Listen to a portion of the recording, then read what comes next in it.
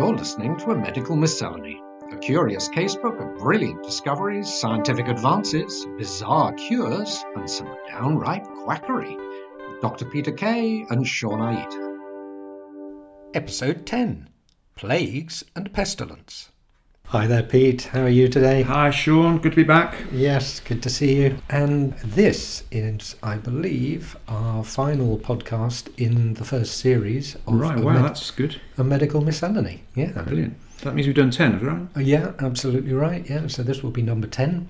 And what are we gonna look at today? Well, we had a conversation. There's lots of things we could look at, but the idea of COVID rears its head, didn't it? And then we thought, well, maybe it's too soon to discuss COVID in depth in some ways. Yeah. And then the big influenza pandemic of 1918, which killed 50 million and was probably in some ways killed more than the First World War, which often gets forgotten, or not so much now. Since COVID, it got reawoken, didn't it? It did, yeah. But then that started me thinking about other pandemics, really. And the first pandemic that we know about, and then the other big pandemics, which were not due to viruses like influenza and COVID. They were due to bacteria, and they were almost certainly due to plague, or sometimes called the Black Death.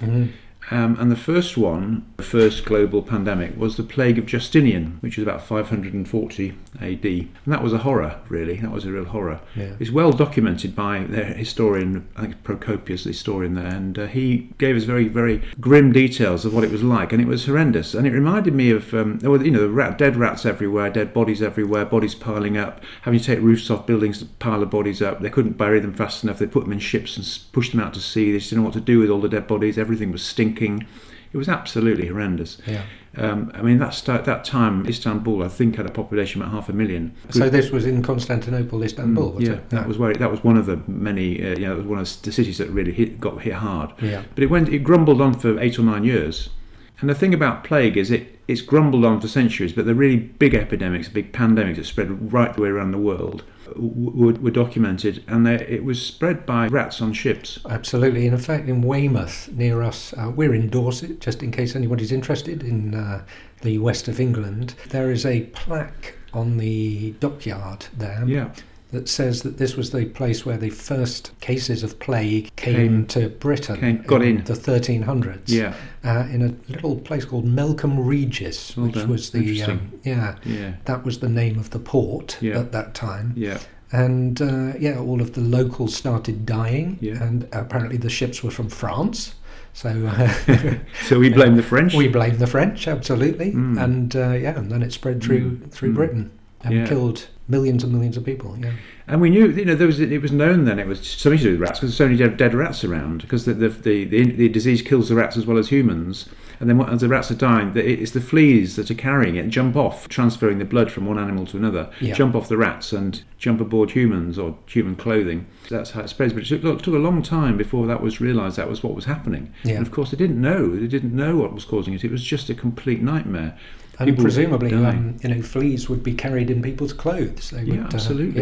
Yeah. It's reminding me that book by Albert Camus. The Plague. Yes, The Plague. Yeah. And I seem to remember reading that not so long ago, and it just again sort of image of absolute chaos and desperation, really, just not knowing what was causing it. Yeah. After the plague of Justinian, which was, like I say, plague was endemic throughout Europe and Asia and Middle East, really, for all that time. But these great big episodes, and another big one, the Black Death in England, some people say that's what brought on the Renaissance, because the population was so decimated, cut down by a third. The people that were left were sort of, wealthy and had plenty of time to think. There was something interesting about that as far as the peasants were concerned, wasn't there? Because the peasants, suddenly their labour became valuable. And all of the landowners who'd previously been able to treat their serfs like dirt suddenly had to pay them a proper wage, or otherwise they would just disappear and go and work for somebody else. So although once you survive the Black Death, your quality of life probably improved definitely for the majority of the population. But there's a lot of horrible persecution, particularly of Jewish people, trying to work out who was causing it or what was causing it, and nobody knew, of course. Well, actually, my saying it was from a French ship. I know that there were an awful lot of attacks on foreigners in London during the period of the plague. The kind of belief that they'd brought it with them and they were responsible for it. And then, of course, in Shakespeare's time, which we touched on before, sort of early 1600s, there was a lot of plague around again, and it had a major impact on Shakespeare's life. Well, it certainly did. They shut the theatres every single time, and I actually did a play about the fact that when they shut those theatres, the English actors often went overseas, went off to the Netherlands, to Poland, to Germany, and they went down almost as far as Graz in Austria. The Englischer Komödianten were really quite famous, but presumably they were carrying the plague with them when they went. So, hopefully not, but who knows? Yes, who knows? You mentioned it coming through clothing, and there's a very famous story of the village of Eyam, or Eyam, E-Y-A-M. Yes, that's right, the roses, in Derbyshire, where it spread out of London, so that the last big episode in England was 1665, the Great Plague of London, followed by the Great Fire of London, 1666. So some people think that's what wiped out all the rats and gave us a clean start. But some they tracked it down. The way it got to Eyam, the village, was that a cloth merchant had come with a trunk of cloth. I remember that. Opened it up, and a flea jumped out. Yeah. And it started to spread from house to house, and Shakespeare describes the only thing they could often do was board up the houses, lock the people in and let them die to try and stop them spreading it to anybody else, which is a pretty horrendous method of managing it. Yeah. The vicar funny there enough, was... actually, Shakespeare rarely mentions the plague. He mentions it a couple of times. He mentions it in Romeo and Juliet. Yeah. Well, certainly a plague on both their houses. Yeah, but not often, does he? But he talks about, I think it's Friar John is held in place. He doesn't deliver his letter because the infectious pestilence is raging. And in that play as well, we get an image of a doctor, well, not a doctor, but an apothecary, a sort of sub-doctor, and learn some of those kind of cures and things that they had in those days. And they often walked around with this great big funny beak on their nose. Your plague full doctor, of herbs and aromatic things, spices to try and keep the plague away, whatever because they thought it might be coming through the air. They assumed it was coming through the air. So they had these great big beaked masks on that they're they wore. terrifying to look at, Awful, aren't they? They're really, terrible.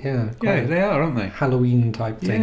Yeah, really must have been a very, very spooky time. Yeah, macabre. But going back to Eyam, they were very brave really, because the vicar there, whose wife died amongst many others, said what we've got to do is lock the village up, not let anybody in or out, and that's what they did. And they lost a third of the village. Yeah, they died. But one of the interesting things was that some households would have maybe sort of out of 6 people, 4 would die, 1 might be ill, and 1 had no effect. So it was very, it didn't sort of wipe out one whole household necessarily. Yeah, some households escaped altogether.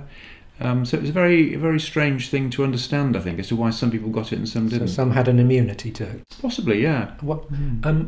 Didn't I read somewhere that actually they did some tests on the DNA or something and worked out that the immunity had carried on? What they did was the DNA analysis of both of the bones from the plague of Justinian and also of the Black Death, because recently with the Crossrail excavations in London, right. they came across some plague pits. And they found the teeth are the particularly good things for DNA because the enamel protects the DNA inside. And they found some DNA, amazingly enough, and heaven knows how they do this, which showed that it was due to Yersinia pestis, the actual little bacteria that still causes plague, caused it then and caused it in the time of Justinian. So we know it was the same disease because often in medical history before that DNA confirmation, people would often say, well, how do we know it was the plague? It could have been anything, it might have been something else. But actually it really was the same disease. And the third big episode was in China in the sort of late 1800s, 1890, 95, it hit Hong Kong. And this time medicine was ready because this was the age of bacteriology. And they were putting down everything to bacteria, often things that weren't due to bacteria were put down to bacteria, things like nutritional deficits like pellagra.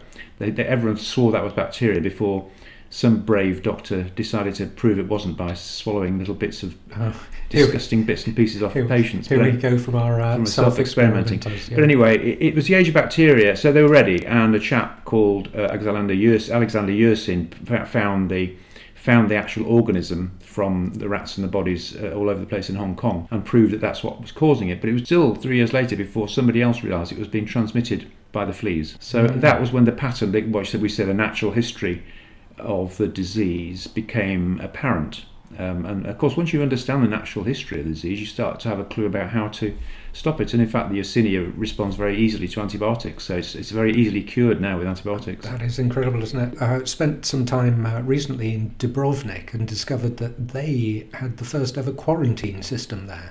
They invented it. There's this place called the Lazzaretto, which is almost like a sort of prison. It looks... something with leprosy, wasn't it, Lazzaretto? Yes, absolutely, yes. I think it was a leper colony originally, maybe. I don't even know the history of it accurately, but I know that they put the sailors, when they were travelling, into this space, the Lazzaretto, and left them there for 40 days and 40 nights. Quaranta we get the word quarantine from. Exactly 40 that. days.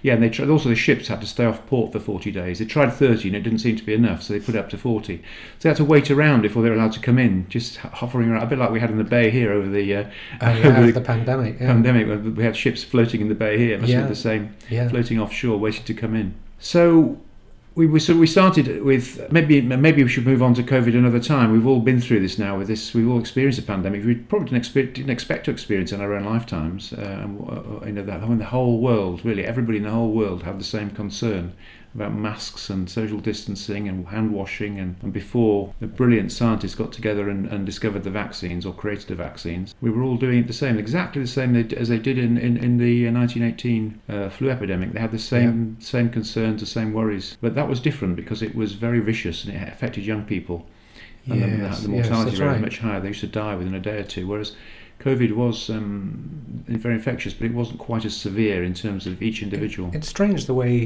these pandemics seem to... I mean, you were talking about the fact that some people are immune, some people react more or less well to to the infection, and that young people should be affected so badly in the 1418 flu epidemic. It's very strange. They were young and strong and seemingly well, and they were the ones that were taken. Well, that moves us on to the complexity of the immune system.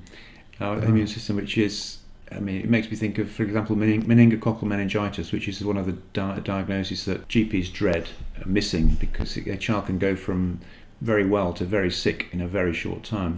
And you look out for these very characteristic purple blotches on the skin, and we do a glass test. If you press it with a glass, and if it stays purple, if it doesn't blanch, you worry there's a blood vessel damage in the skin, and that's can be very serious, a sign of meningococcal. But it's a rare, although it's for the children that get it, it's very, very dangerous and often can be fatal very quickly.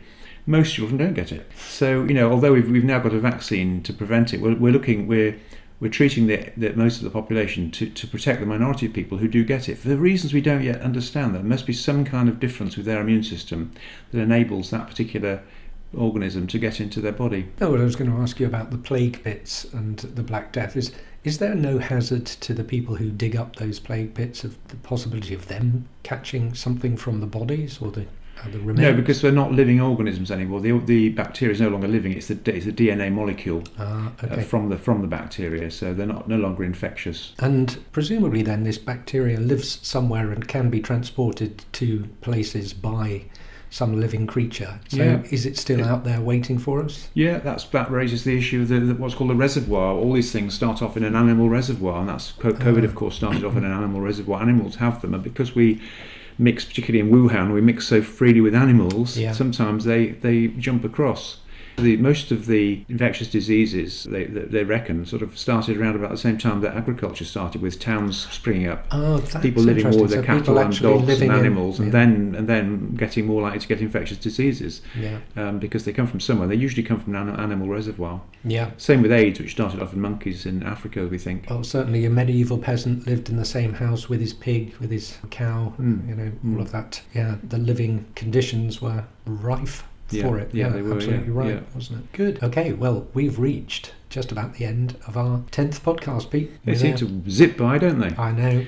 I'll tell you what, I'm looking forward to doing another 10. Absolutely, so am I. One day. We'll see you then. See you then. So, Pete and I would like to thank you for joining us for the first series of A Medical Miscellany. Please feel free to get in touch and let us know if there's anything special you'd like to hear about in Series 2.